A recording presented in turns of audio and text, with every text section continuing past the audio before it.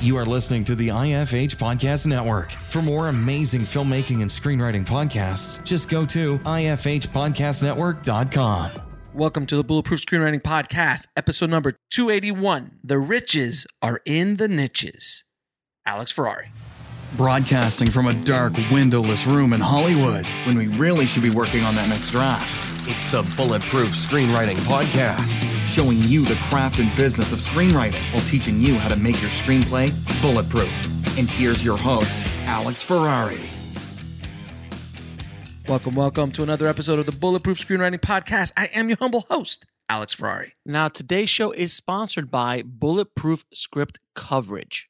Now, unlike other script coverage services, Bulletproof Script Coverage actually focuses on the kind of project you are and the goals of the project you are. So we actually break it down by three categories: micro budget, indie film market, and studio film. There's no reason to get coverage from a reader that's used to reading tentpole movies when your movie's going to be done for $100,000. And we wanted to focus on that at Bulletproof Script Coverage.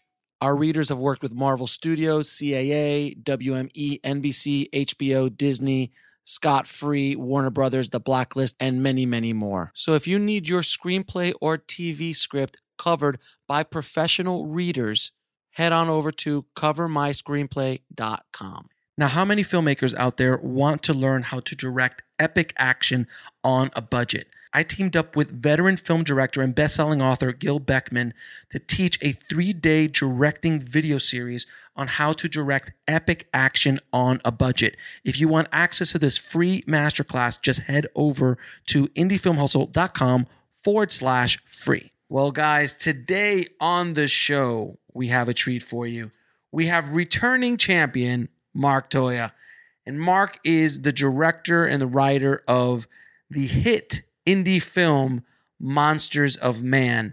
And if you go to episode 407 of the podcast, where Mark decided to do something that I thought was absolutely nuts, but he wanted to do it, and it was a really interesting experiment. He was going to use the Filmtrepreneur method and self-distribute his film Monsters of Man, which, by the way, cost $1 million. And I asked him, would you come back on the show after you've done this experiment and tell us how it succeeded or failed? And boy, did it ever succeed. Mark and I go into the weeds on how he was able to make millions of dollars using the ideas and methods taught in my book, Rise of the Filmtrepreneur: How to Turn Your Movie into a Money-Making Business. This is a masterclass on how to release a film. We talk about marketing. We talk about everything he did, how he was able to get TVOD and make a lot of money in transactional, where without an audience, without a dedicated audience that he had cultivated, how he was able to do it with social media ads, Facebook, Instagram, YouTube, techniques that he used, and a lot of the, let's say, hiccups and pitfalls that he walked into going through this method. But he has been extremely successful and continues to generate a good amount of money off of this film every single month. And we also talk about the future and what he has planned for Monsters of Man. So this is an epic episode. So without any further ado, please enjoy my conversation with Mark Toia.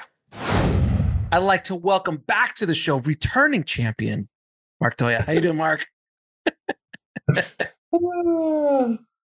How you doing, my friend? Yeah, good. Thank you so much. Thanks so much for coming back on the show, man. Your episode 407. God, it's been a while. We're over 600 now, so it's been a few years since we've spoken. You've been on the show. We've been talking on and off all that time.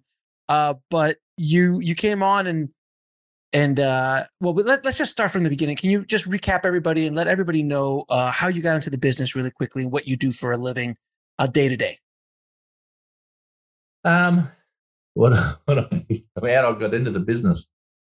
Hobby, a complete hobby that went crazy. There you go. I was a Boilermaker, a young Boilermaker, and people don't know what a Boilermaker is. We're pretty much people that make anything out of steel. Whether it's skyscrapers or a steel box for someone's back of someone's car. Who knows? It also anything made of steel. So that's what I used to do as a trade.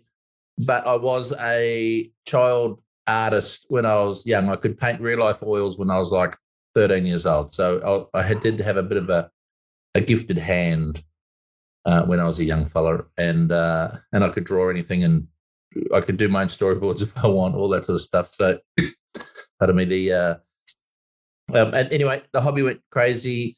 Picked up a stills camera. This is cool. Had a bit of fun with that. And sent a photograph off to a magazine company, not thinking they ever paid you. I had no idea that they paid you, but they sent me a check for $50, and my mind exploded. I literally stared at that check for all day, going, "Holy fuck, they pay you!" Or sorry, I didn't mean to swear. And then I thought, shit, I'm going to do more of this, and I sent some more photographs off to more magazines, and about I think $200 turned up the next month, and I went, "Oh my goodness, it's almost paid my week's wages." It just having fun, doing something cool, you know what I mean?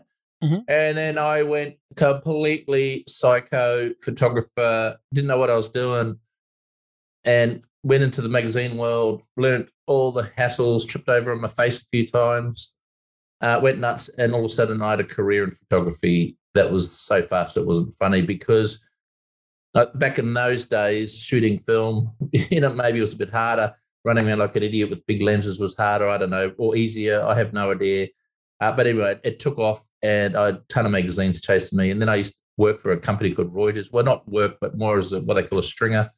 Mm-hmm. And that was good, doing the Formula Ones and the bike Grand Prix and World Gymnastics. And next thing I was doing news events and all that.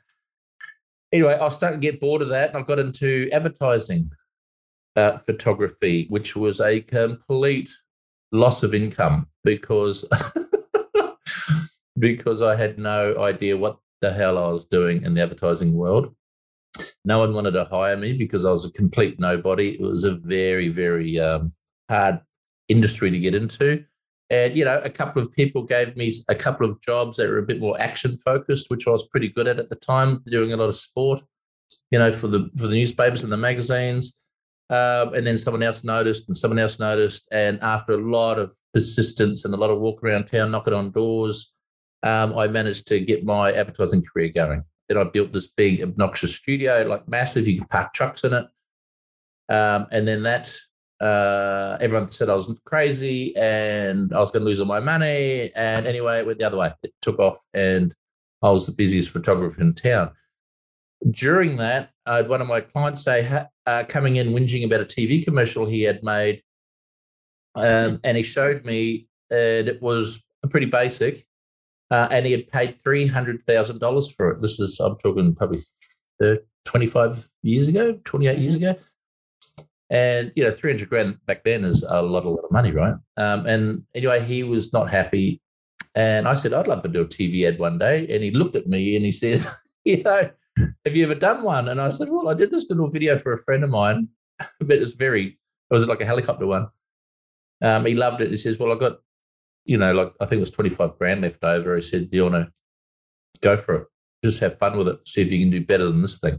And anyway, we did, and put it together in the most naive way possible, completely naive. I mean, I couldn't believe how naive I was and how unknowledgeable I was in making TV commercials. Anyway, we did it. We went through a company called, like a post house called Focus, I think it was, or Cutting Edge or something. And then it was back in the early days, and they helped me edit it together and put it together. Anyway, I won. I entered it in the local industry awards, and I won Best Director and Best Cinematographer. And the rest, as they say, is history. You've done okay for yourself as a commercial director. You've made. If you you just went to your site right before this conversation, I just let me check about what, like, oh, is that Kobe? Yeah, that's Kobe. Yeah, so you've done okay for yourself as a commercial director, and then you had this insane idea, like, I'm going to go make a movie, and you made this little independent. That was many years later. Yeah. Many years later. We're fast forwarding a lot, but many years later, you decided to make a little independent film called Monsters of Man, and if I'm not mistaken, the budget was $1 million or so, and you decided to finance that yourself. Is that correct? We'll be right back after a word from our sponsor. And now back to the show. Yeah, well, it might have been a touch less with the current fluctuation of the US to Australian dollar, but yes. Give or take, something like that. And that movie came out when you reached out to me. The movie was already done, and you were trying to figure out this whole, how do I make money with this thing concept? And how did you come across my book, Rise of the Film Entrepreneur? Well, with what I remember, I'd just literally broken 3 ribs skiing, and I decided we've shot the movie, and I was editing it under pain. What else as filmmakers do, by the way, we all edit under pain. Yeah, but I was literally sitting there, and I thought, fuck it, I'm not doing anything now. I've got 3 broken ribs, so I just sat there, just started editing the movie. And I wasn't going to. I was actually going to give it to an editor friend of mine, but this was a little bit of therapy while I just was stuck up in the snowy mountains, doing nothing. I couldn't ski. I was just looking out the window, crying every day. So, start editing the movie, and I got into it so fast. I mean, I love editing anyway. It's just the thing I do. I've been doing it for 20 years. I just didn't feel like editing a movie, and I'd never done one before. So that's right. I was sitting there and I was scouring the internet. Oh, sorry. It's a couple of years ago, Alex. I've got to get my time frames in place. No, it wasn't then. Sorry, no, we were in the middle of the whole selling the movie thing.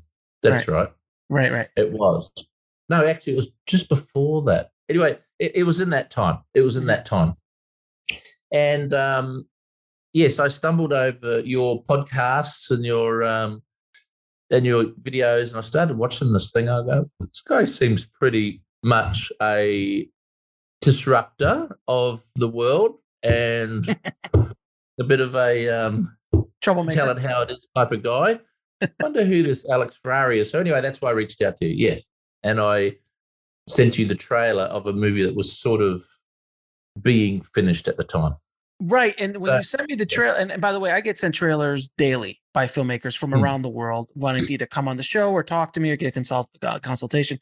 And when your trailer came in, I was like, oh, when I saw the review, like the description, you're like, a bunch of robots get thrown in a jungle. Oh, this is going to be horrendous. Like, who's going to, oh, God, what a horrible, because you just think you're like, the graphics are going to be horrible. The VFX are not going to be good. And I turned this trailer on, and this trailer turns on, and I'm like, my mouth is on the floor. The visual effects are as good, if not better, than Marvel films. And the action's really good. I'm like, who the hell is Mark Toia? Like, who the hell are? It's like, I reached right back out to him, like, yeah, let's get on a call, man. I want to talk to you. Like, how the hell did this get done? And that's when the conversation started. And I'm not sure, did you read the book at that point prior or after that conversation? But I know one of those times. I didn't know that the book existed until we spoke, and you said you've been doing this book, and I thought, fuck it, I'm reading it, right? So you picked it up right away. I e-booked it, sorry, because I don't like reading. Audiobook. I think you audiobooked it. I think I read scripts. That's about all I read now. But I audiobooked it, and I've got a little coffee shop down the road, so I literally it just was in my ear, and it was fantastic. I mean, it was so fantastic, and. You were banging too, like, you were making sure no one forgot the message, right? Don't get fucking ripped off. Don't do this. Don't do that. Don't do that. 3 chapters later, and fucking remember, do this, do that. You know what I mean? So, I beat the drum. I beat the drum hard. Yeah, no, that's fine. I'm into drum beating. I do it to my kids. So he did it to me. And then so I had all this poison in my brain that you poisoned me with some real world shit, And then at that time we were shuffling our film through a traditional sales pipeline.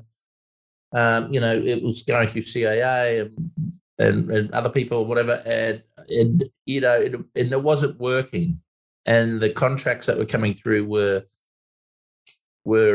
questionable, and But they were, but you had serious offers though. You had like $1 million offers for your process. It was fine. There was $1 million there and $1 million over there. It was all happening. But I just thought, it wasn't so much about the sale of the movie, because my wife and I thought, if we throw the $1 million in the bin, whatever, it's going to be, we'll use it as a calling card, and that's another story off the back of this, which we can talk about later. But we'll just use it as a bit of a marketing tool for me. There's like a show reel to sell myself into Hollywood. If we don't make any money on it, we're not going to lose sleep over it, right? Because I've been working very hard the last 20 years in this game. My wife's a very avid property girl, a woman, and between her and I, we do okay. You know what I mean? We do quite well. So I'm not going to. So it was the ultimate experiment, really. Right. And then you call. By the way, I have to show you I have to talk about my side of that conversation. So then, we're going back and forth over Skype at the time. So we're going back and forth, and then you're like, I think I'm just gonna. I mean, I read your book, man. It's great. I love it. You gave me all sorts of ideas. I think I'm just going to release this myself, and I'm going to use a lot of the things in the book to help me do it. And I'm like, you're going to release $1 million. You're going to self-distribute $1 million fund. And now anybody else that would have told me that, I would advise against, because to self-distribute $1 million product is, you got to know, you got to hit that target, not once, not twice, but like 40 or 50 times bullseye to break even. That's from my experience, because it depends on the kind of product. But then I saw you've got a different kind of movie. You have an anomaly of a movie, because your movie, Monsters of Man, doesn't come along. I've seen it once in my life, a film like that, at that level of quality. And then your marketing savvy, your understanding of that, this whole situation is so lottery ticket-esque, is an example of, it's an anomaly without question. But then I'm like, if you're willing to do it, would you want to come on the show and talk about it? And you're like, sure, I'll come on the show. So you came on the show. We talked about it. I'm like, you're going to do $1 million experiment. And when you're done in a couple of years, come back on and tell us how it goes. He goes, and you said, and here we are. And you said, I'll come on if I make money, or if I don't make money. I want everybody to know what happened. So that was fair. That was fair. And I wanted people to either learn by my mistakes. And I made some mistakes during the process. Mm-hmm. Whether it was going to be the traditional method or the maverick fucking crazy man direction, there's mistakes in both, right? And that's what we're here today. Let's talk about that stuff and just say why it worked, how it could have worked even better, and how it. And now that the future is, now that 2 years have lapsed since we released it, what could I have done better? And now this is the valuable lessons that only doing what I did has taught me. If I just dumped it with a distributor and let them go, I would learn nothing. Right? And you would have probably made nothing. No, look, I would have got that people were still dumping money on me. I would have still made money, but I wouldn't have made probably as much. Right. But I've been doing a lot of work as well. So it's not like. And the thing is, distributors that sell your movie do a lot of work. They should get paid. So it's not like they're supplying a rip-off service. They're not. They're doing what your lazy ass ain't going to do. You know what I mean? And by the way, in the book, I say that, like, what I'm talking about in this book is work. Like, I never once in the book. And I did it, a lot of it, Alex. Right. That's the thing. I never. Was fucking crazy, but I go, no, it's fun. It's fun. I said, this is really fucking good fun. I'm really enjoying it, and I'm doing, all our testing on our trailers, all our marketing profiles, all of our online media advertising. And mind you, I'm from an advertising agent. I'm not an agency. I don't own an agency. Sorry, but I work with thousands of ad agencies around the world.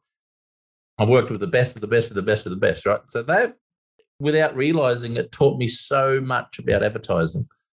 Right. I mean, you've been doing commercials right down to the little tiny social media type shit. I mean, right.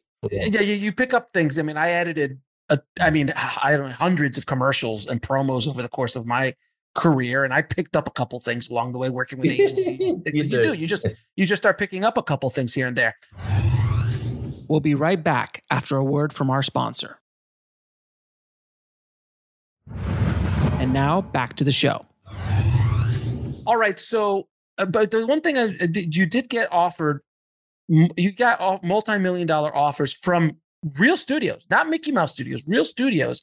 And yet you decided to just walk away from them because you're just like, these deals, it's going to take me forever to get paid. It's shady. There's a lot of outs and ins, and it looks like I'm not. Yeah, well, look, the deals were, and to be open book. One deal was just $1 million. You know what I mean? But not like right now. They're not going to just write you a check right now for it. Oh right? No! You would have been jumping hurdles and fucking, some guy in their office would have go, there's a guy that's 150 feet down the street. We need his release form, or we're not going to pay you. Right? Or this or that, or there'd be some. Everyone I know that have gone through a lot of these deals with these big distributors are jumping hoops for 12 months. And I still talk to them now. One guy's been still waiting 2 years. The movie's been out. The movie is out. And they go, oh, no, we still need all this paperwork done because it's in the contract. We still need all this little thing done here. And it's so minimal. No one gives a shit. Yeah, right? But it's just a way for them to hold on. But they're using it as a loophole to not pay them. And they probably will pay them, but that's just the machine. It could be 5 years. It could be 5 years down the line. I've heard these stories. It's ridiculous.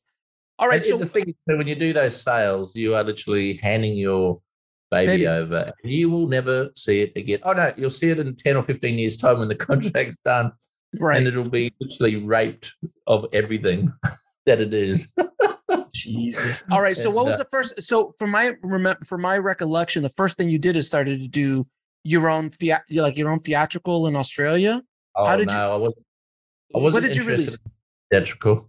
Well, we released it during COVID, and everyone said, "Mark, you're mad, you're crazy, don't do it. It'll never make." But money. You had a screening. You had a screen. I remember you had a big screening. Yeah, no, I thought, I've got a lot of friends here in town, and we just sent everyone an email. Do you want to come and check out the movie? And everyone's curious. So 500 people turned up. But the one thing we did it in IMAX because I do everything, as you know, on red cameras. So we've got a 4K movie, so let's go to the IMAX theater and let's do it properly. And the theater was massive. It was like giant. But this is the thing that I love about what you did. Fantastic, you did it was a free screening, by the way, right? It was a free screening for your friends, right? Okay. Yep. So the brilliance of what you did is that you filmed everyone's reactions coming out. So it made the film look like it had a theatrical release. You were in a real theater with like posters in the background, and you filmed all this, and then that's what you used in your ads. And it was so powerful in your marketing. So even though you might have not made money on that screening, you got so much free marketing materials to be able to sell your movie on TVOD, SVOD, and AVOD. Is that a fair statement? Yeah. Well, we weren't even going to do it. There was a young guy said, "Hey, are you going to do like a behind this? Are you going to film the movie?" I went, "Oh no, I just want everyone to enjoy it." And he goes, "Oh no, I'll get me and my friends. We'll come and we'll shoot it." And I go, go nuts. You know what I mean? So anyway, sent me all this stuff, and I went, actually, I could probably use this for a bit of PR. You know what I mean? And yeah, it was strong PR, and it honestly was the last thing on my mind. To be honest, I was serendipitous. It was serendipitous. It was a little. So you're not taking credit for it. I'm trying to give you credit for it. You're not taking credit for it, but it is what it is. It is what it is. You were able to get it. So sometimes the muse, sometimes the universe just gives you a little bit of a helping hand. And that was one of them. Because I remember when I saw your advertising tool, yes, a good advertising tool. And I remember when I was seeing your ads, I'm like, man, those ads are powerful as hell, man. Because anytime you've got testimonials like the ones you had, man, they're very, very, very powerful, especially coming from a movie without any major giant, massive bankable stars in it. Neil McConaughey is wonderful, but he's not Tom Cruise. So you don't have that. And coming from a first-time filmmaker, quote unquote, they really added a lot of value to it. All right. So what was the release? So how did you release this the first time? You want TVOD first, right? Transactional. Yeah. We just went full TVOD, and we dropped it on, Apple, Amazon, all the normal dudes. And but actually, I think let's get a little bit more detailed for your listeners, viewers. The movie is done, right? We've made the movie. And I'm getting a lot of people ringing me up going, it's too fucking long and it's too, the old too long thing. And I go, you know what? Fuck it. I'm leaving it. It's only 2 hours, right? It's not like it's not a 3-hour epic. It's not Titanic. And the other thing too is people will sit there and binge watch a fucking 10 hours of shit on Netflix, a completely padded out show without dropping a single whinge. None of them will whinge about it. But and I go, no, fuck, I'm not. And you know what? I did a 90-minute cut. I did, and it was not. It was over too quick. Everyone I showed, they go, oh, well, it's sort of like, the robots start attacking them, and then they're at the river and they're out. You know what I mean? They're escaped because you had to get rid of a lot of stuff. 30 minutes is a lot of very exciting material. So that's why I went, screw it. I don't care about 90 minutes. I'm not really that worried about making money or not. It's nice to get your money back, which is great. But I had bigger agenda with the film. And the bigger agenda wasn't so much making money with the movie. It was just getting my name out there. So just remember that going in, part of the experiment was exactly what it's doing now. So I'm going to get even more money back by doing all these other big movies that these people are telling me I'm going to get. We'll get to that. And we'll get to that. That's another story again. So we'll get to that later, sir. Yeah. Anyway, so then I decide after I've turned down these offers, from the traditional means, and literally that's when everyone thought this guy that owns this movie is a fucking complete loony. Do you know what I mean? All these sales guys were just looking at me like, I thought you were crazy. I thought you were crazy, Mark. Everyone thought I was crazy. And I went, you know what? Because it's part of the experiment. The experiment was knowledge. Mm-hmm. And I just wanted to know how the distribution process worked. I wanted to know how you get your movies into transactional video on demand sites. I wanted to know how SVOD worked. I wanted to know how AVOD worked. I want to know how the theatrical machine worked. The business of making money in these 4 different areas. And they are 4 completely different areas. Mm-hmm. Theatrical especially. You might have, the movie's made $10 million. But really, what comes back to the filmmaker, this guy here sitting here, right? By the time the cinema takes half, by the time the agents take half, the delivery guys, the sales guys, everything, you might end up with that much. Do you know what I mean? It's just like there's a lot of work. And then, hang on, and then there's the advertising that might be attached to your movie that's going to have to be reimbursed. And there's all this shit that that goes with it. Here's, for an example, a friend of mine has made a movie over here in Australia. It did really well around the world. I think he said it grossed like $25 million. He's still yet to see a single cent 4 years later. Wow. Do you know what I mean? It's going to come to him. Something's going to come to him. Like he rings me up and he's in tears. He goes, fuck, I should have listened to you, mate. I said, no, you shouldn't have listened to me. I'm doing something very fucking stupid. You did it the correct way. It just happened to work differently for me. But you got to understand what amount of stuff I put in place to make sure that works. So anyway, we go and do the whole TVOD thing through an aggregator because the thing that sucks about the Amazons of the world and all these sort of guys, it's very hard for you as an individual to get your movie up on these sites. Amazon, you can probably do it with a lot of dancing and dicking around, but all of them now are pretty much critiquing movies. You can't just throw your movie up on all of those TVODs. They will just go, no, it's a stinking pile of shit. No, you're out. So you just made a movie, but then you realize, fuck, I can't unload it anywhere because Amazon doesn't like it. Apple doesn't like it. Microsoft doesn't like it. IBM doesn't like it. Fandango don't like it. All these, whoever these, there's a fucking list of them all along, as you know. Mm-hmm. You still got to get it through all these people to get them to like your movie enough to put it on their platforms. We'll be right back after a word from our sponsor. And now back to the show. And that's got to, unfortunately, go through an aggregator, which is another fucking annoying word for distributor, right? Mm-hmm. So there's going to be someone in your way, which is fine. And I don't know why Apple do it. Apple should be, the best movie upload site in the world is Vimeo on demand, but no one fucking watches it. No one uses it. No one uses it. But it is the best of the best of the best. The reason is you could upload your movie in 4K, 8K, glorious, beautiful viewing. It looks stunning on whatever you put it on. You can upload your movie or your subtitles. You can decide what countries you want to sell in, everything in probably under 5 minutes.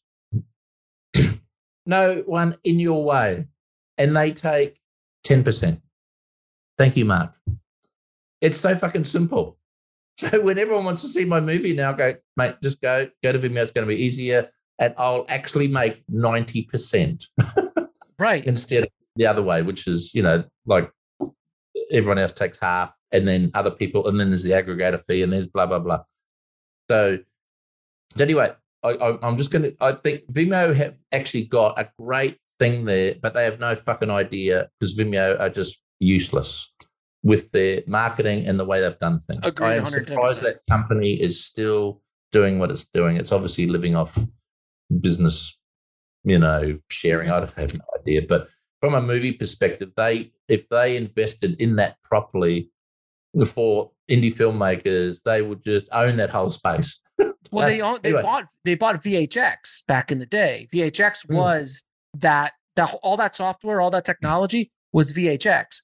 They bought it, rebranded it under Vimeo Pro or Vimeo Movies or whatever it is, but they didn't do anything with it, and they never really marketed it. Anytime you're asking someone to put a credit card in, it's a layer of resistance for them to buy your product.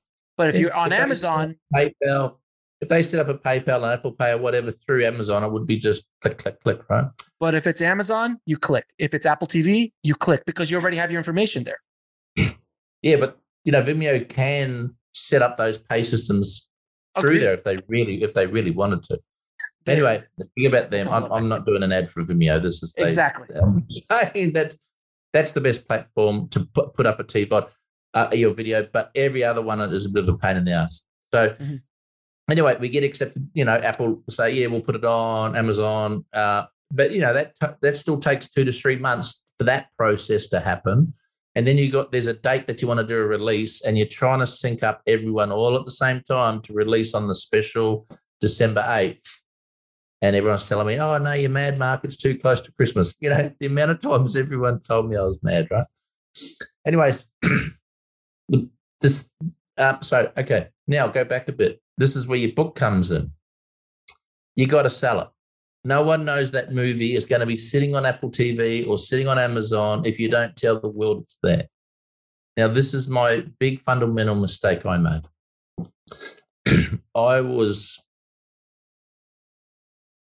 I got, how do I say this? Where I screwed up was I didn't spend enough in advertising.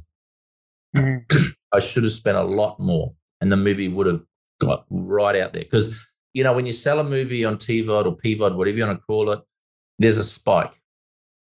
It's a new movie, it's out, so you got to create as much hype as you do it. The studios do it well. They might make a movie for $300 million or $200 million or whatever. They're going to spend the same amount again flogging it.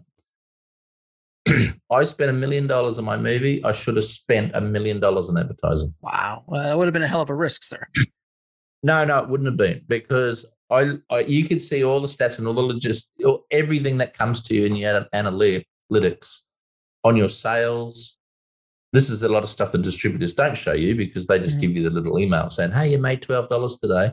But the reality is you get a lot of information, right, about who buys it, where buys it, the time they buy it, the who's buying it, as well as when you do a lot of your digital marketing with your analytics, you can dig so deep into those analytics. You can, female 14, red car, lives in Minnesota, whatever, you can really nail down on your target market. So that means you're not wasting your money selling, like on your phone, Monsters of Man's not turning up on some 64-year-old grandmother's phone, right? You are literally, once you start getting all this stuff, this information, and we did some test trailers that we threw out there so we could see those test results. And then we did a little Indiegogo campaign, not so much to make money from it, but more so sell our movie through that porthole. Mm-hmm. This was your idea, remember? Mm-hmm. So what I did, I thought, well, let's do an Indiegogo campaign and say, look, if everyone helps us with the advertising of our movie, everyone gets the movie free and odds and ends and all the extras and the behind the scenes and blah, blah, blah, blah, blah. And and I think about $25,000, $30,000 turned up, which I thought, oh, that's great. Now, we already had $250,000 allocated for advertising. I just used that $25,000 from Indiegogo. We did all our marketing pre the movie, and we could see all our trailer data spiking so much that people were watching it all the way through, which is super uncommon. Now, because I'm in the advertising game, I see all the data from a lot of my advertisers, you know what I mean? And because they share it with me, they want me to know so they can help them make better commercials. And I'm looking at these at how long people are staying on my ads and who is not staying on it. So I can see that there's this group of people that drive black cars and live over here and this age. They're only watching it for 7 seconds, right? And these people are watching it for 30 seconds. These people watch it, so I could really start getting my targeting right down. So we spent $25,000 on Insta, Facebook, YouTube, all that sort of stuff, and just pumped it out there. And we worked out in that that 2 weeks leading towards the release of our film, we had over 50 million people had seen our trailer. Wow. For $25,000. $25,000. Yeah, $25,000. So our advertising worked. And mind you, I edited 40 trailers, different trailers, which we did A and B testing for weeks beforehand, right? So we did a real study in what's going to work, what's not going to work, you know what I mean? So the trailer that got put out wasn't the trailer I liked, but it was the trailer the masses liked, you know what I mean? So you got to stop. You don't make trailers for you make trailers for everyone else. And, and the one we did for the testimonials really worked hard. The one with Neil McDonough jumping up, saying, what's your movie? There's a few key little a couple of shorter spots that really resonated with our research. So anyway, I thought 50 million people fucking seen our trailer. All I need is $1 from one of them. I just need $1 from like 10% of these guys. 10 cents. 10 cents would have been good. 10 cents. And I thought, fuck it. I'm not going to spend my spare $250,000 I've got put aside for advertising. We've done it. We've hit advertising gold. And this is where I start to smell my own farts, and they're all fucking smelling awesome. The roses. Yeah, it's like, and anyway, off it went. It released, and it did great. But I knew a year later, if I spent that $250,000 or if I spent $1 million advertising, I got it out wider, because it's amazing how many people don't even know my movie exists. Mm-hmm. $25,000, 50 million views is nothing. I realized that our base of interest needs to be upwards of 500 million people to make a decent dent on sales. Right. So that's a lot of advertising. So let me ask you a question. What was your ROI on the advertising money you made? So like for every dollar you spent in marketing, how much money did you make back? Give or take. Well, 25. On the 25, yeah, let's say on the 25. Okay, 25 grand. I don't know. We made $1 million. It worked, right? So it's not bad. So it's not a bad. So it's not bad. No, it's great. ROI is great. I just want to kind of stop you for a second. That's in the first 3 months too. So it's not, right. We'll be right back after a word from our sponsor. And now back to the show. Yeah. So now the movie's still making money now. It's still ticking away nicely. It's like an apartment building in the corner, just ticking away rent. So the reason I want to stop you here for a second, so I want to just kind of highlight a couple of things you said, because you're throwing out a lot of gold nuggets here. You off of 25 grand, you were able to generate your budget back comfortably within 3 months. That's unheard of in marketing. That's unheard of. But if you would have put in just $250,000, you might have been able to make $3, $4, $5, $6, $7 million possibly off of those first 3 months. Would that work, or do you think not? Look, the more people that know about your movie and the more hype you can build on about it. What do you think Marvel do it this way? Mm-hmm. Right? What do you think all the big movies are spending so much money on advertising? Awareness, right?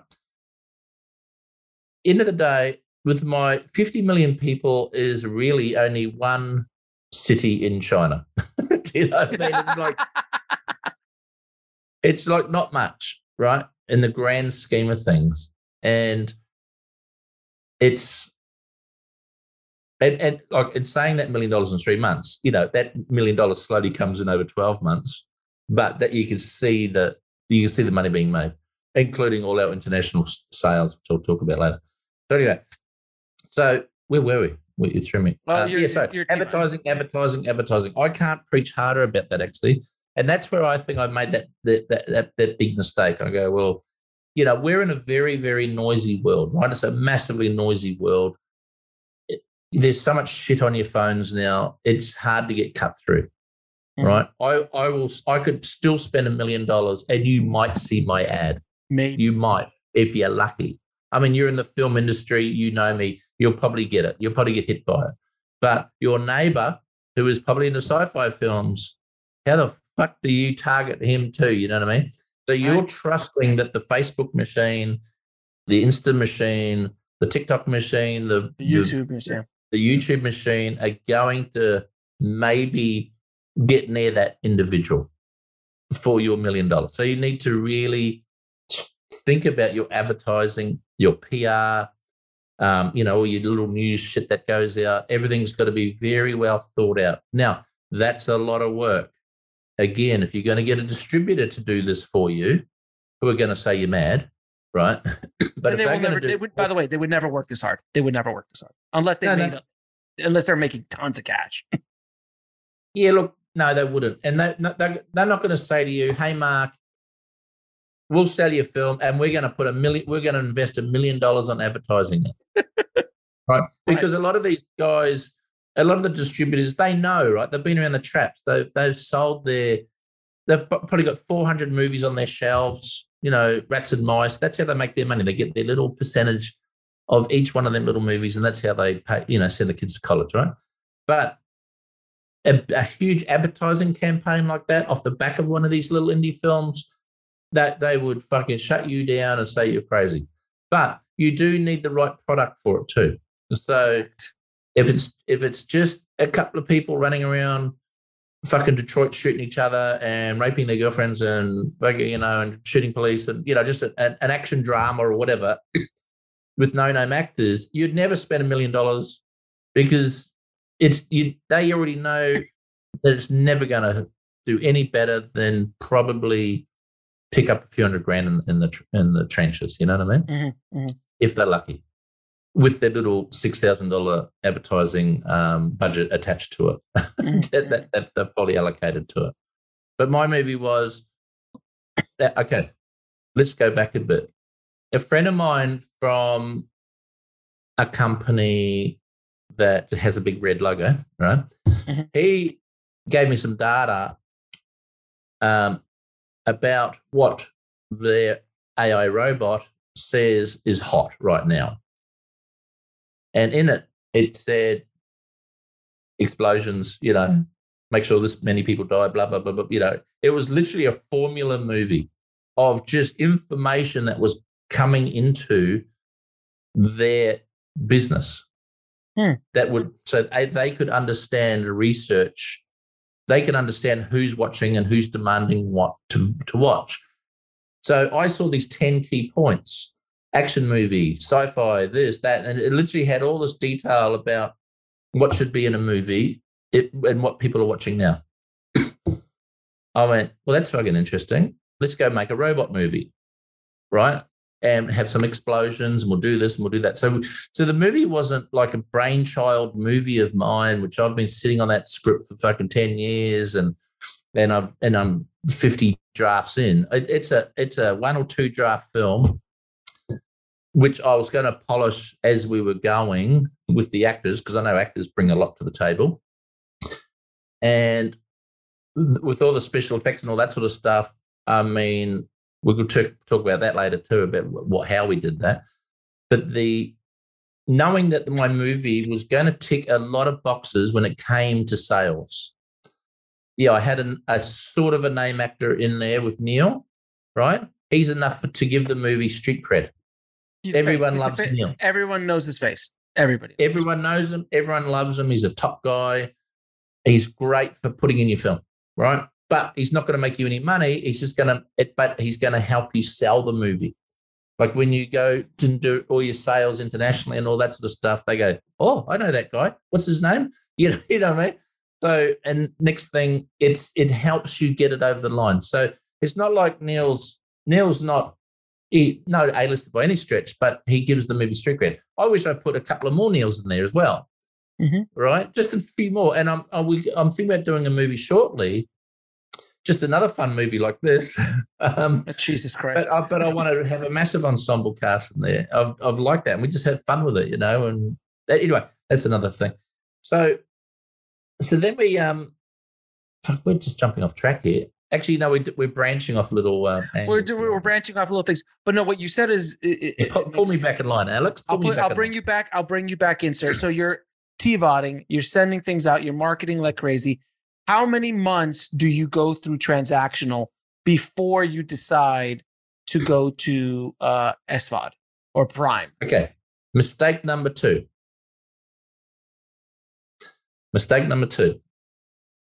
Fuck SVOD. SVOD can go and eat shit all day, every day. By the way, you did get an offer from that big streamer that has a red logo as well, right? It's all, but you decided not to go with them. Yeah, I don't. Streaming is streaming is the cancer of indie film, as you know. Oh yeah, right? Yeah, agreed. I decided my movie's doing so well on TVOD. It sort of fit, the curve is bumping down, right? But so did my advertising too. I probably could have kept it propped up longer. I got convinced to go, put it on Prime. They're screaming for this. They want it. Prime, Amazon. Oh, fuck, we want it. It goes under Prime. I am top 5 in America for 4 weeks on Prime. It's getting smashed. Millions of people have watched my movie now in America. Mm-hmm. I see 1 or 2 or 3 cents per view. I might as well have just fucking given it to them. All right? It is a total waste of time. There is no economic sense to put your movie on Prime. No economic sense at all. Don't put it on Prime. Don't put it near any streaming network. You see pennies. But you're saying that I might have made like 100 or 200 grand. Millions of people watch my movie, and I made a couple hundred grand. Done. Nothing. Now you're saying that, and I want to kind of put things into perspective here. You're also making a good amount of money in transactional, where most independent filmmakers they can't make money in transactional because they don't know how to drive traffic. So the only thing that they have is the potential of a Prime and AVOD, which we're going to get to in a minute. But hopefully with this conversation, people will try to give transactional. Again, it has to be the right product. You had the right product. I mean, it's an easy sell. It's killer robots that look as good as anything the studio put out with great action explosions and things like that. People are going to watch that. But you're absolutely right. It's SVOD and Amazon Prime and those kind of places is and that, by the way, is not AVOD. And we're going to get into advertising. This is subscription-based stuff. We'll be right back after a word from our sponsor. And now back to the show.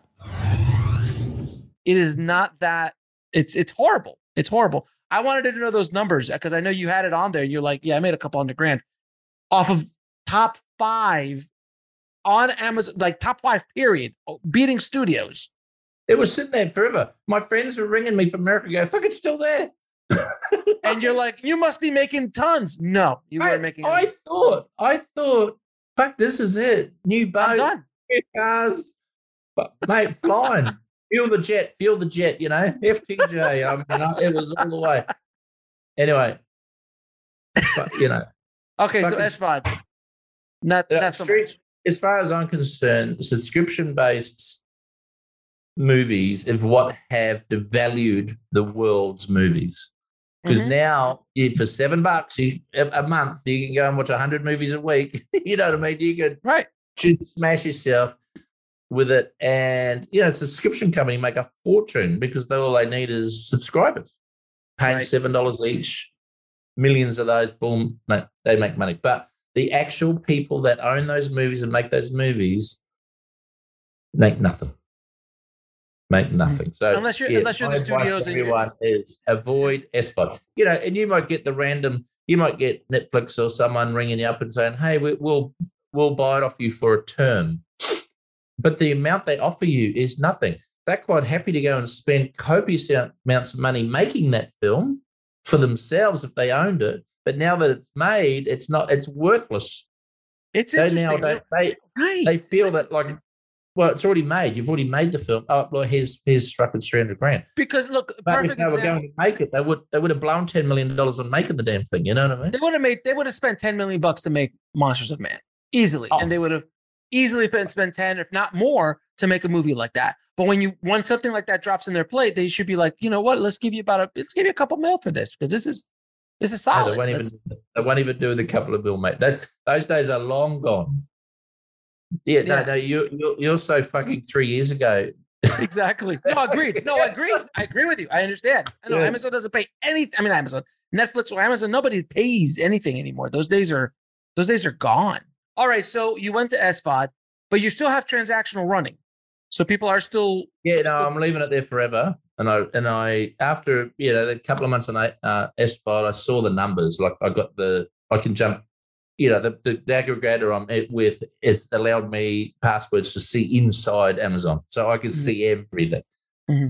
Great idea, by the way. Everyone out there, if you distributors, you want to be super transparent, and then no one's going to try and brace back. They're not going to try and kill you in the street. Just share the real data, and you'll be and you'll have some good trust there, right? But anyway, I see all the information firsthand. I go through it every week still, and I can see if I made 22 cents or $20,000, whatever. It's just all there.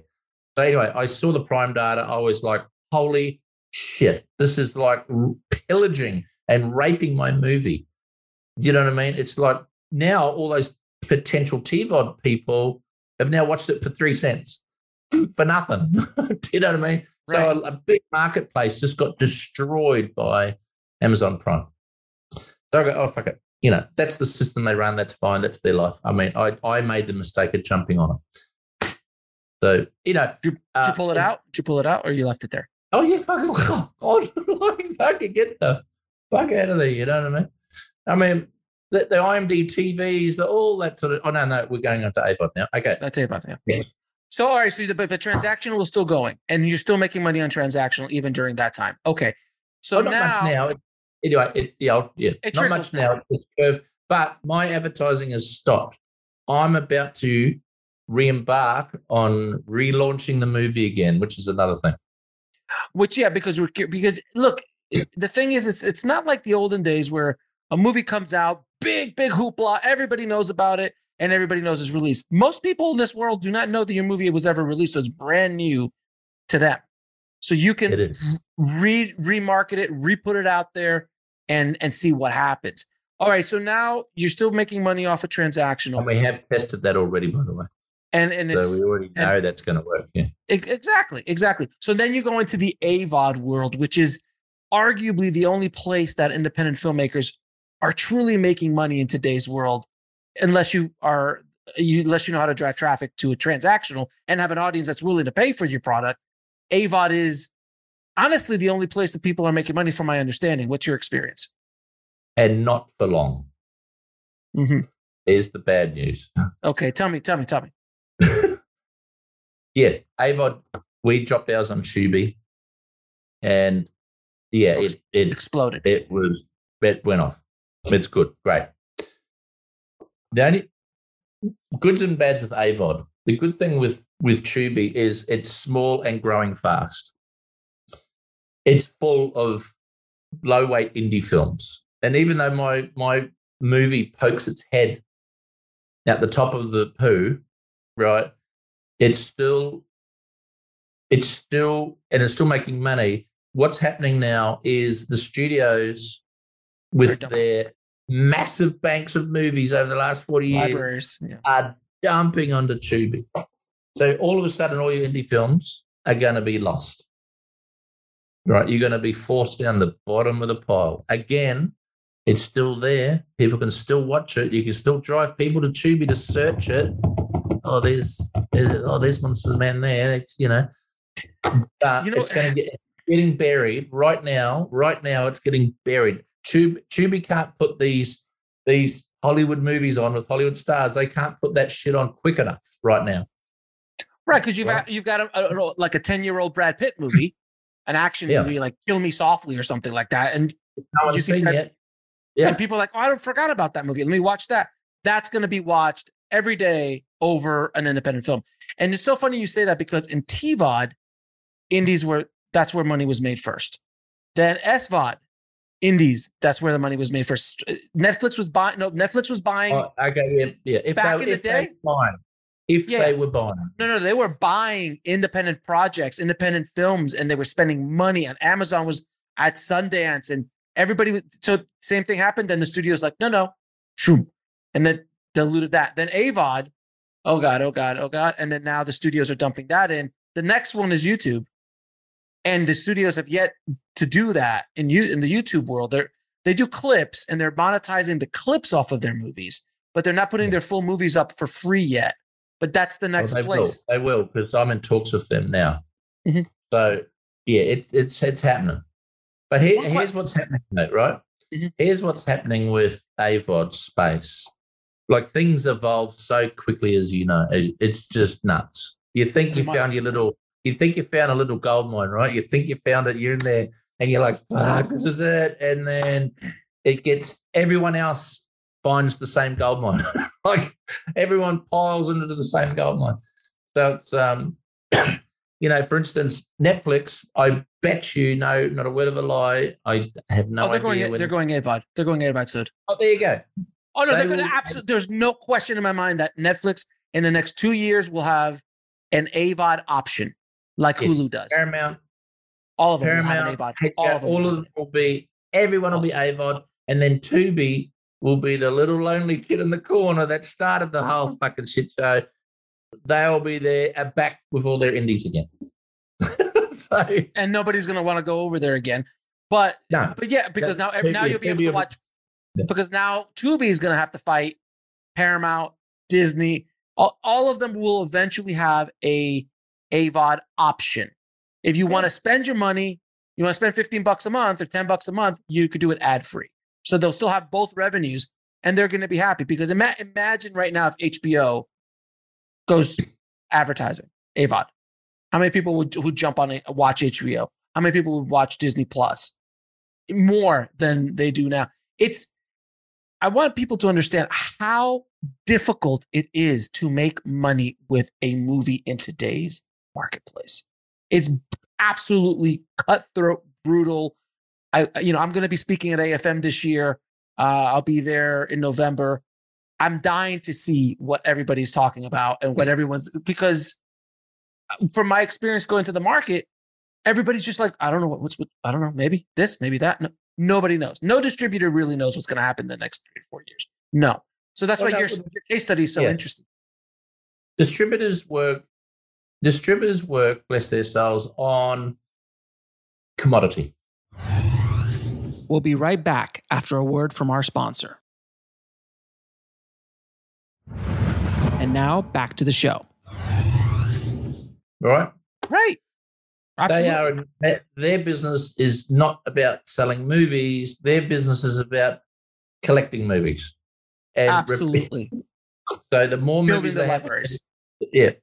the more movies they have in their libraries, the more little rats and mice, it just sprinkles money on them, little bits of money, but it all adds up in the end of the day. And we get it. So if you're going to do that, get a distributor to help you. Number one, transparency. Try and get that person for 15% or less, and flog the advertising yourself as hard as you can. Even though they want to do it, they're going to charge you for it and probably spend a quarter of what they've told you they're going to spend, right? Which was then, if you're going to spend the money on the advertising, then at the end of the day, why the hell are you going to go with them? Maybe you can make a deal to go into AVOD or something like that. I don't know. All right. So one question I did want to ask you about the TVOD.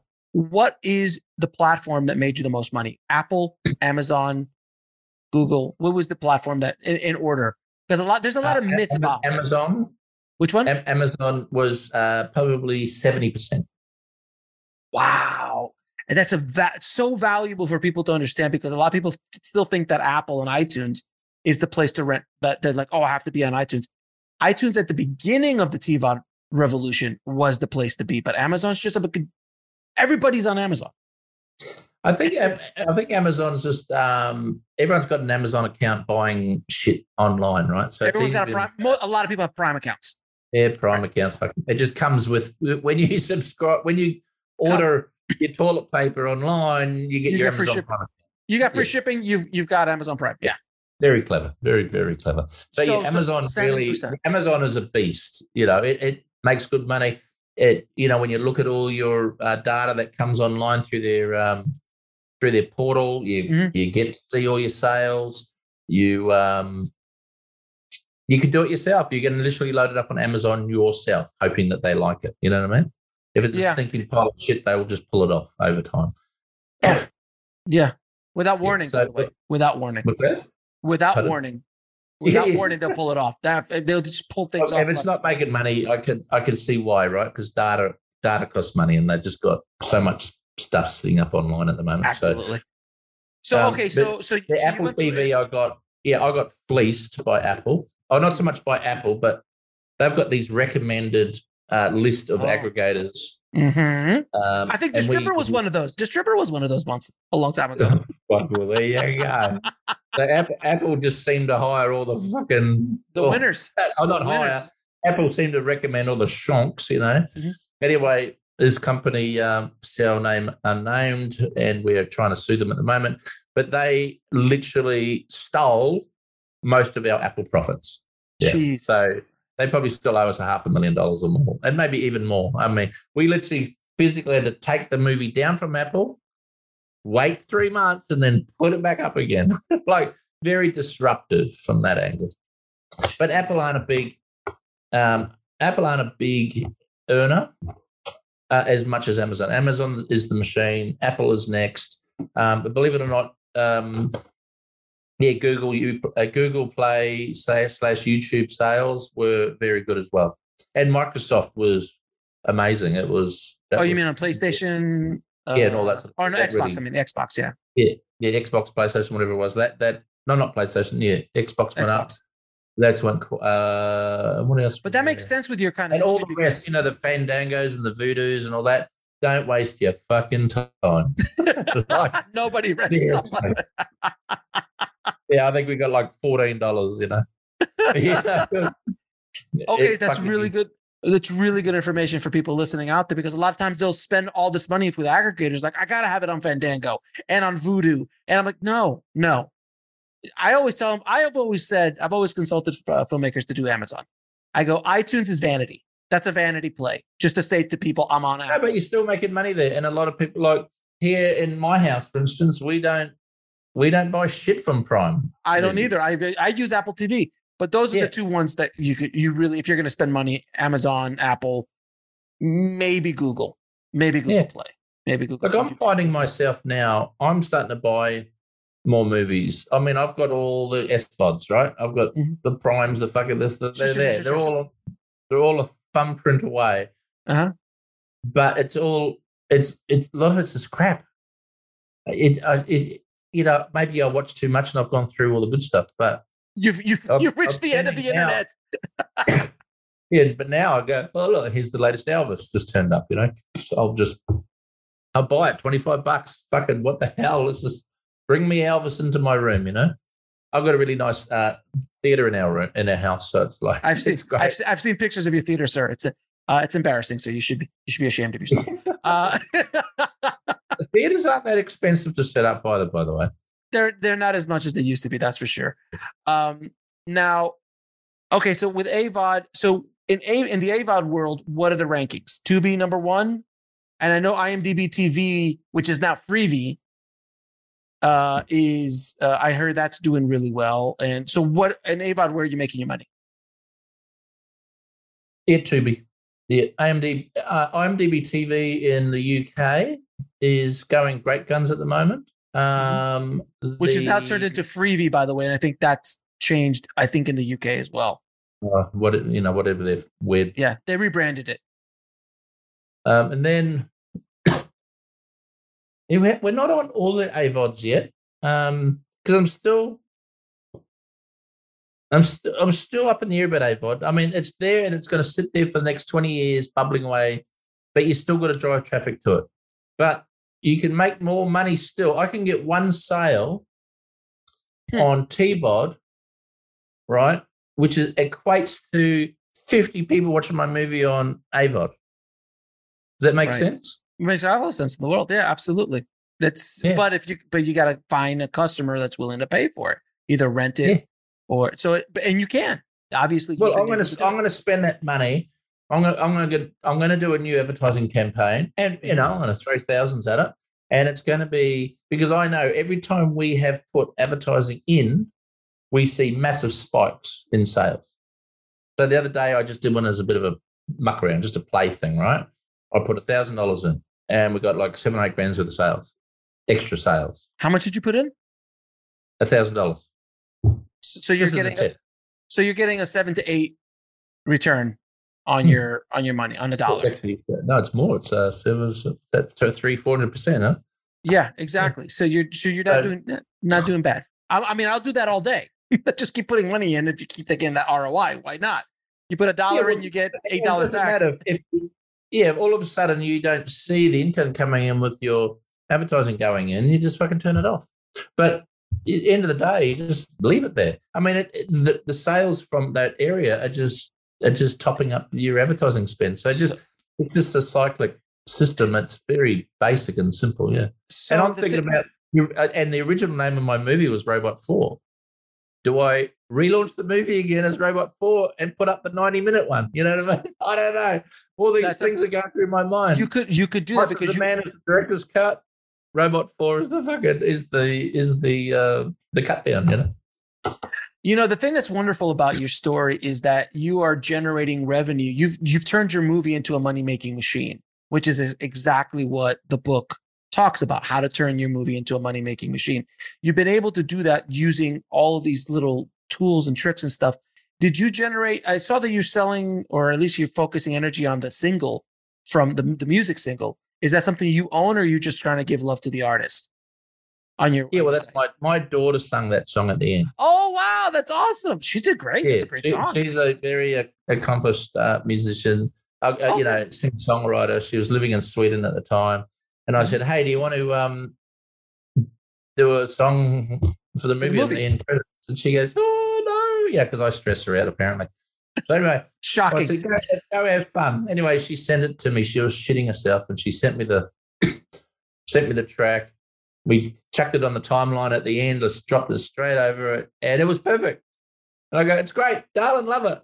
And she's like, what? Don't you want me to change anything? I said, no, that's your piece of art, and we're going to have it as a family movie.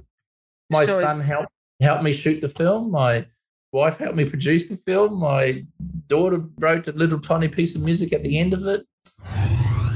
We'll be right back after a word from our sponsor. And now back to the show. You know, did you generate any revenue with that? Did you generate any revenue? Has she generated any revenue with sales from that song or no? Oh, I'm sure she's made a few cents. You know, the music industry is as bad as worse. It's worse. Oh, it's on Spotify. How much do you make? -2 cents every time. You owe us money every time someone plays it. Spotify started the whole cancerous subscription-based bullshit. I mean, I've got a lot of disdain for that model because it, you know, one good thing about Netflix, I suppose, is Netflix will find a filmmaker with a good idea, give them the money to go and make the movie, give them their producer's fee, director's fee, and that's it. They'll keep the movie and fuck you off, and that's it, and it's all done. So Netflix are great for creating content and paying crew and directors and producers that didn't have the money to make that movie and do it themselves. You know what I mean? So good on Netflix for that. But it's sad when they see a great movie, but they won't pay that filmmaker what that movie least cost. At least what it costs, you know what I mean, or what it could be worth in the marketplace. Because I've seen a lot of my friends that have sold to Netflix, and they are like getting chump change. You know waiting forever for that chump change. Yeah. Oh yeah. Well, yeah. The deals are very long, like long. Like 3-year deals, and they get paid once a year dividend. And if they don't, if it's not really working and it's falling off the grid a bit, they'll drop a year out of you. Anyway, I'm sure there's a whole bunch of different deals going through. I don't really know in detail. I don't really want to know. It's I just see my filmmaking friends all upset and they cry in their beer in front of me. So let me ask you. So let me ask you then, because we've kind of hinted about this through the conversation. You use this as a calling card for Hollywood to go off and do some movies. You from our past conversations, which we won't say who, but you've had some pretty big players in the studio system call you about possibly doing some work. Can you talk whatever you can say about that? Let me know. Can you talk about it? Yeah, there's a few little NDAs, so I can't talk too much. But the biggest of the biggest have called, and the smallest of the smallest have called, and everyone in between. I've been probably sent well over 100 scripts, I think, since the movie's come out. I've attempted to read most of them, but if they don't have me in the first 10 pages, I'm out, but it's it's a hard game, even for the studios, right? They might have the money, they might have the clout, they might have everything, but there's big machines attached to a lot of it, and I'm wary to do the big giant studio job next because I know I'm going to have a bit of a hand up the coit puppet thing. I'm going to be tortured, and really they're not going to get my full potential because it's going to be directed from the sidelines. Right. Do you know what I mean? So why ring me? I mean, what they need, they need to employ, and this is why a lot of young directors that have shot short films are doing massive blockbusters, because the studio just needs a puppet in there to start together. They've already directed it. They already know what it's going to be like. The VFX sequences are done. Yeah. There's 10 directors on that movie, and it's not the one that they hired. He's just maybe the fall guy. Right. And the thing is, and you go and do those big movies and it doesn't do well, and your career is over and done with the rest of your life. It's all done, finished. So I've been very careful with who I jump in bed with. And a lot of them tell you, oh, Mark, it's going to be your vision. You've got total utter creative control, blah, blah, blah. But that's complete utter bullshit, right? Give me final the cut. voices will come out of the Give me final cut. Ask for final cut. See what happens. Yeah.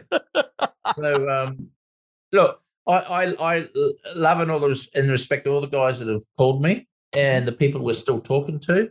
And we've got there's a half a dozen guys with their films. They're biggest, well-known producers, and they've got some really great script ideas. I'm really excited actually about what's coming up. Now, the thing is, they are still at the mercy of actors, right? They are still at the mercy of, they don't get money unless that actor signs.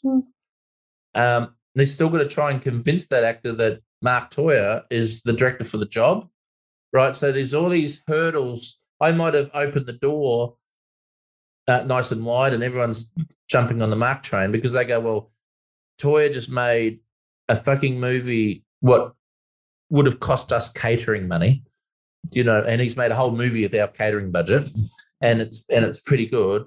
And they go, and that's why I'm jumping on because they see me as a bit of a meal ticket in that sense, which is great. And I want them to see me as a meal ticket. Yes, I can do all the special effects myself.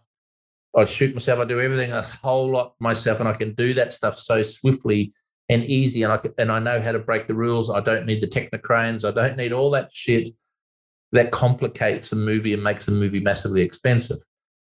So, and they still get their big budget-looking movie for probably quarter the price. So, and they know that it's so hard for them now to make movies, to make profit on a movie.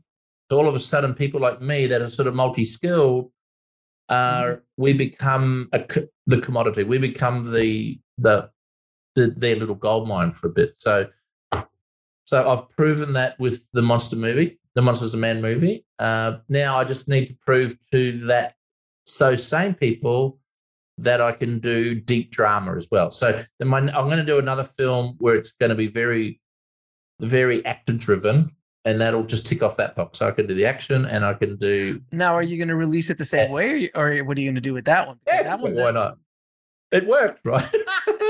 Yeah, but there's no explosions, no killer robots, sir. So I'm not sure the drama. We said there's going to be no explosions. Oh, maybe our mate goes in there, and he's and he holds up a petrol station in LA, and we blow up the petrol station, right? So there's an explosion. Maybe there's an explosion. You're right. You need trailer moments. Seriously, if you're going to sell a movie, you need moments in that trailer where people go, "This looks fucking cool," right? You can't be stupid, right? Dramas don't sell. Every distributor in the world will come and tell you, unless you got Meryl Streep in the bloody thing, it won't sell. And even if it has Meryl Streep in it, we still don't know. Right. So if you're going to do a nice, beautiful drama or, a love story, whatever, the odds of you making $1 are fucking next to nothing. And also, by the way, you've also sold this film to territories individually, right? So you're doing that as well. Yes. It's in about 140 different countries now. We need to a region, like to Japan, French-speaking countries. All of a sudden, that combines 30 countries or something. You know what I mean? So, but it's not hard to, it's nice to say, I sold it to 150 countries, but the reality is, you've sold it to, probably a dozen or more regions that encompass those countries. But we've done pretty good out of that. Yeah. And those are flat fees. The thing is too, I probably could have made a lot more.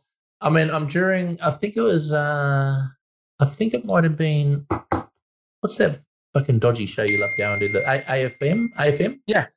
American Film Market. There was a guy there and he rang me up and he said, I'll give you $1 million for the movie for international sales, right?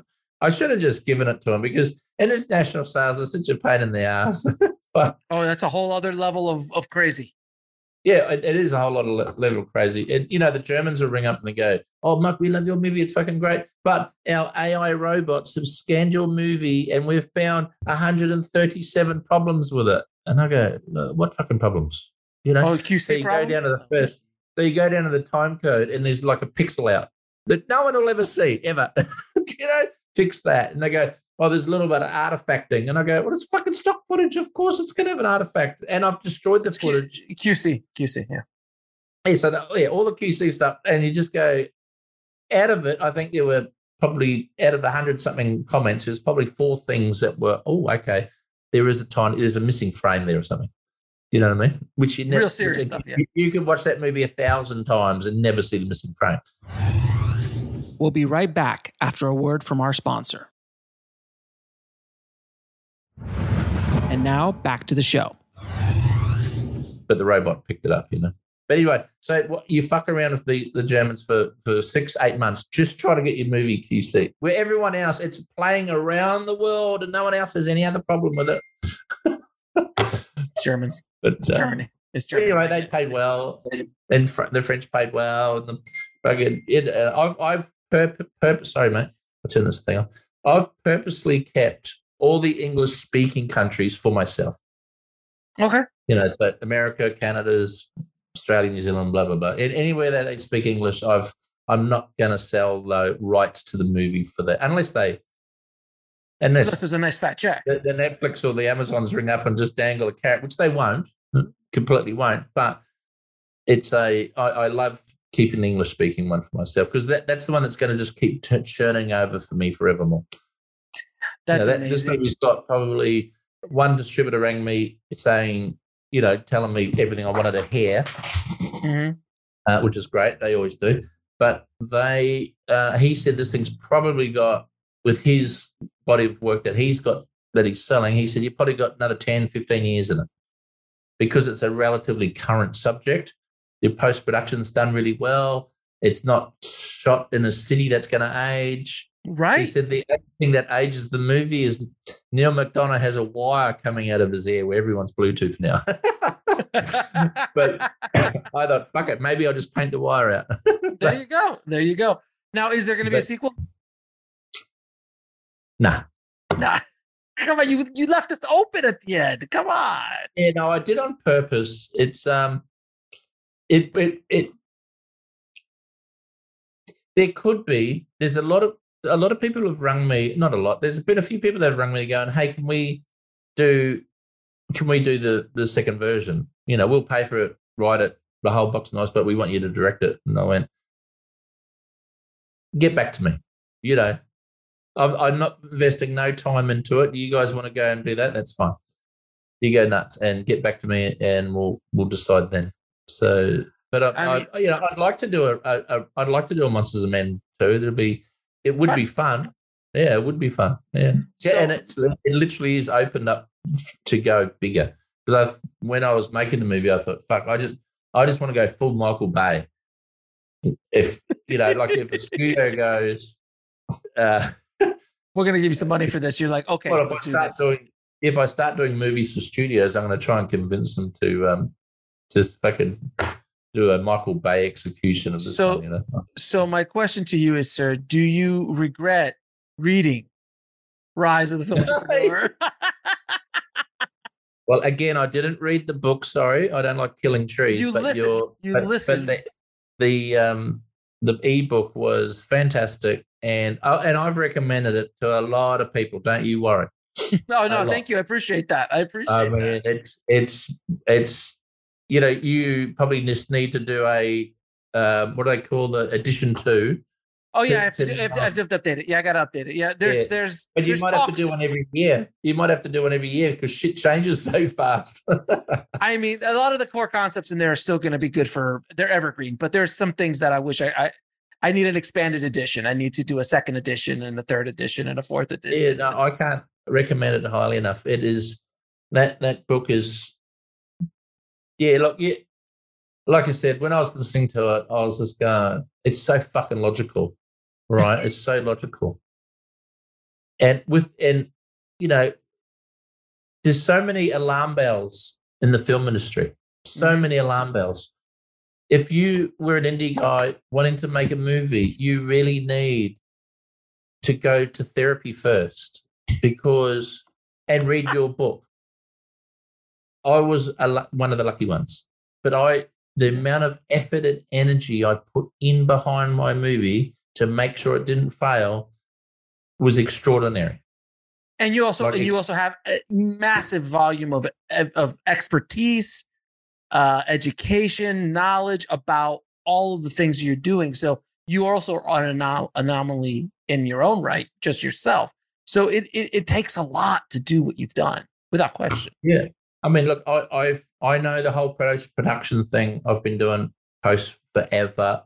So I can post a movie on my laptop on an airplane. Same here.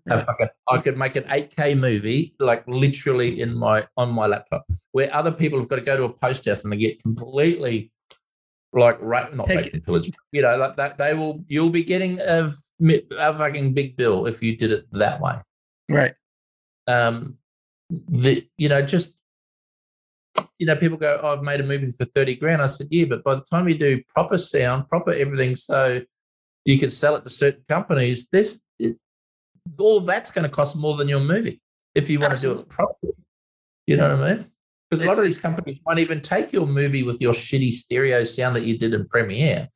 You know what I mean? They won't. There's so many the stems you need to supply alone. Oh my God! Just the audio stems, the deliverables, and then you get into QC with the pixel here and the pixel there. All this goodness. kind of, and the reality is, that's so overcooked and so overhyped. I think that's been manufactured by post houses to give them more work. But the reality is, look at the amazing content you see on YouTube now, done by young kids at home. And they're putting up these amazing pieces of content. No one cares about if there's a fucking missing frame or a pixel out or whatever. And it looks fantastic. So, yeah, a lot of that, the film QC is just a load of shit. But anyway. I would agree with you 100%. And by the way, if you do have a distributor that will take that crappy version with the crappy audio, I promise you they're never going to pay you. No, because they would have to be fixing it, yes. If they'll fix it or they'll just put it out the way it is and they just don't care and they're just going to see whatever money trickles in, like you say, the little crumbs that get thrown off of it. But for the record, I don't want to diss on distributors because distributors are there for a reason. They're there to fulfill a job that you're too lazy or inexperienced to do yourself. Agreed. Now, I walked into this completely inexperienced. I've come out a fucking Swiss Army knife. You know what I mean? And so I know all the pieces. So now I know what a real distributor should be doing. Right, but most of them don't. But most of them are not going to do it. But you know what? You're absolutely right. And it's not that we rag on distributors. Distributors have a job to do, and there are good ones out there. It's just the majority of them. A lot of great ones. Not that great. Yeah. And, and there's distributors that have a lot of reach and there's ones that don't, Right. There's a couple. It's all fun and games. For example, this is what a movie is worth now. Now that the streamers have literally devalued a feature film to literally is now officially, a feature film is now officially worth about 3 cents. Mm-hmm. That's what your feature film is worth in the marketplace, 3 cents.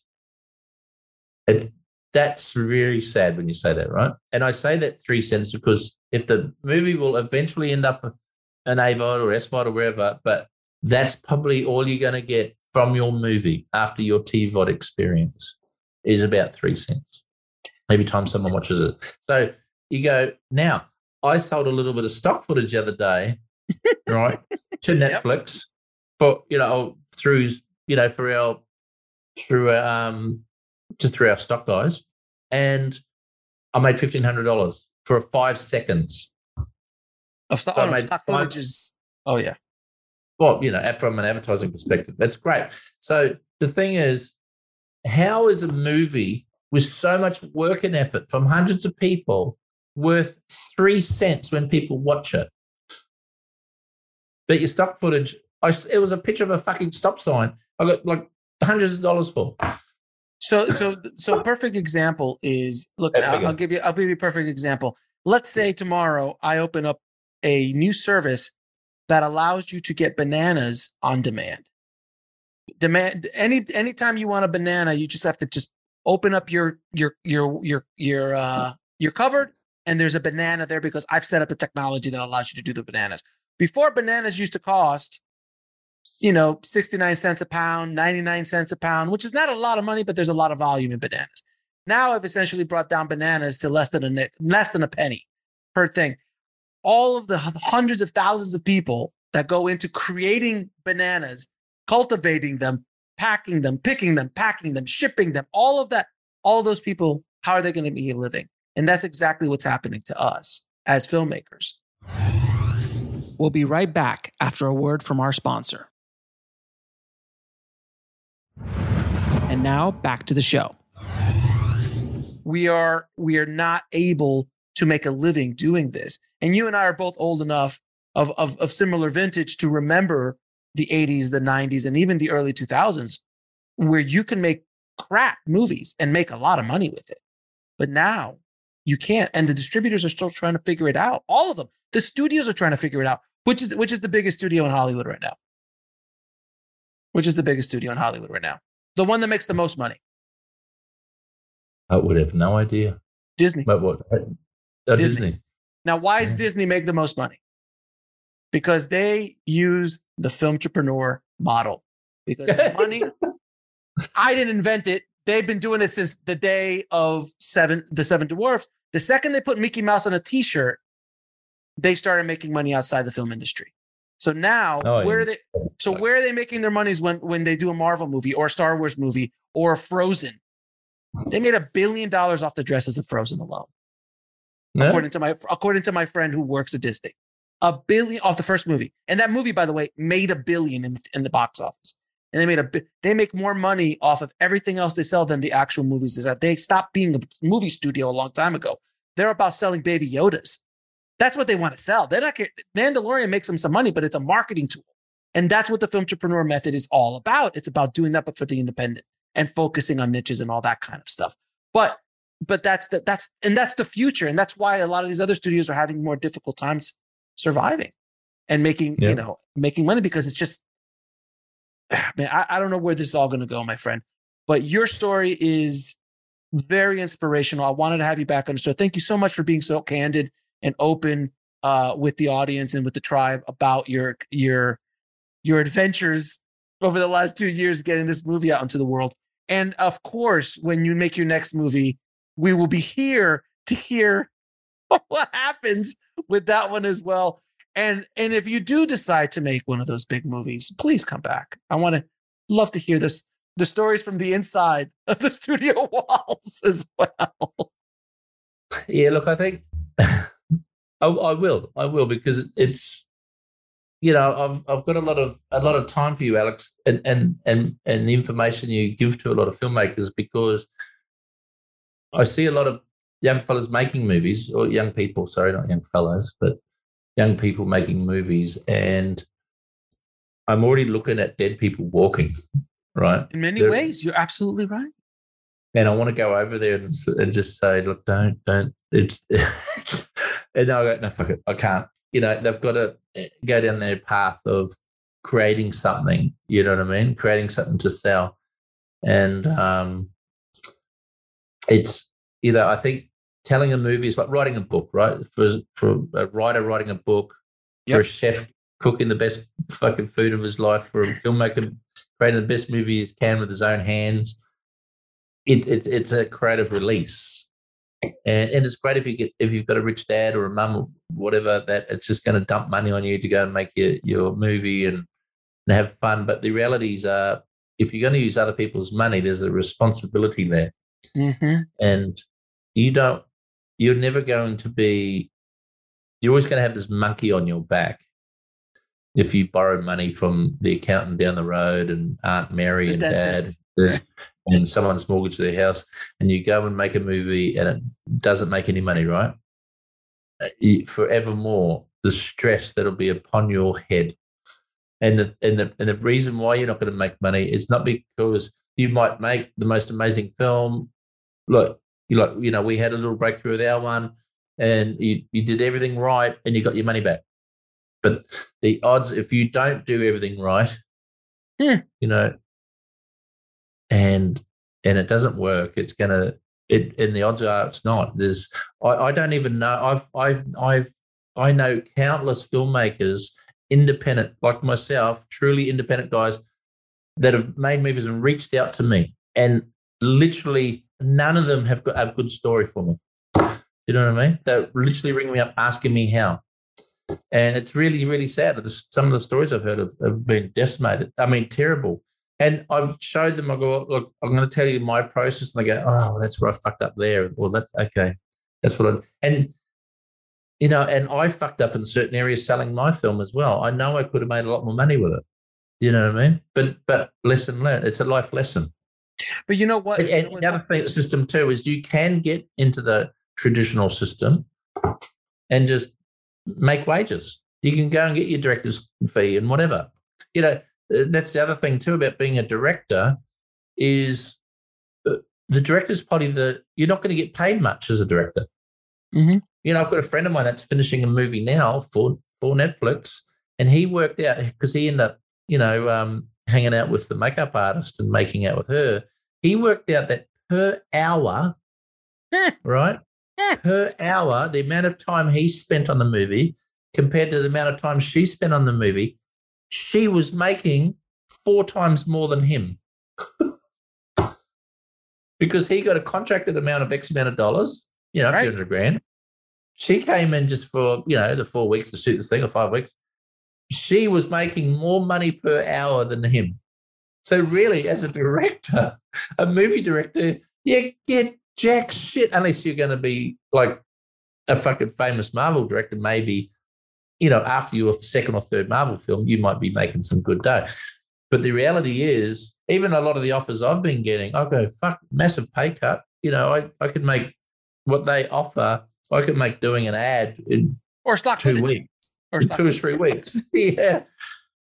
You're literally paying me, if you want me for a year and a bit, and you're going to pay me a month's income. Directing ain't work. Directing a movie is not really that. Please don't get your hopes up. Yeah.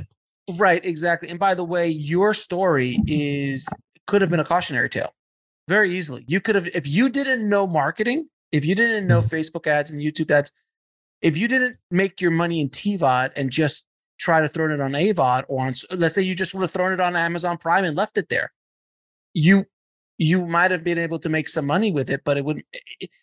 This story could have gone wrong in multiple places. Places. But I did want it to fail, and if it was going to fail, I wanted it to fail with my own hands. I didn't want it to fail on someone else's hands, because then I would have kicked myself stupid for allowing myself to let it fail with because if I'm going to put no effort into selling that film, or I get someone, you're just sitting back going, oh, they're going to do everything for me because they told me they're going to do $2,000 in marketing for the PR, and they tell me they're going to spend $6,000 here, and the movie's going to blow up, right? Right. I knew that was bullshit because I'm in the advertising world. Right. I know that's complete utter shit. I'm like, $6,000 don't get you shit. Nothing. And online news, when you hit the PR companies and they put stuff on all those fucking... Oh, the PR web things? Yeah. No. Fucking no one reads that crap. Come on. No one. And how do you even justify monetizing it? It might end up in Variety and it's like, poof, gone. It's like, it got you nowhere. Listen, I hope this conversation inspires and scares the shit out of people at the exact same time, because it is definitely an anomaly. It is a cautionary tale. It's an inspirational tale. And this is the reality of where we are in the world right now and where we are going as filmmakers. That's why I wrote the book, so we have a fighting chance. Because in the book, you read it, you've got to execute things in order for it to work, and you've got to do a lot of work. That's not the filmmaking part of it. It's not the working with actors and getting in the edit room and going to the premieres.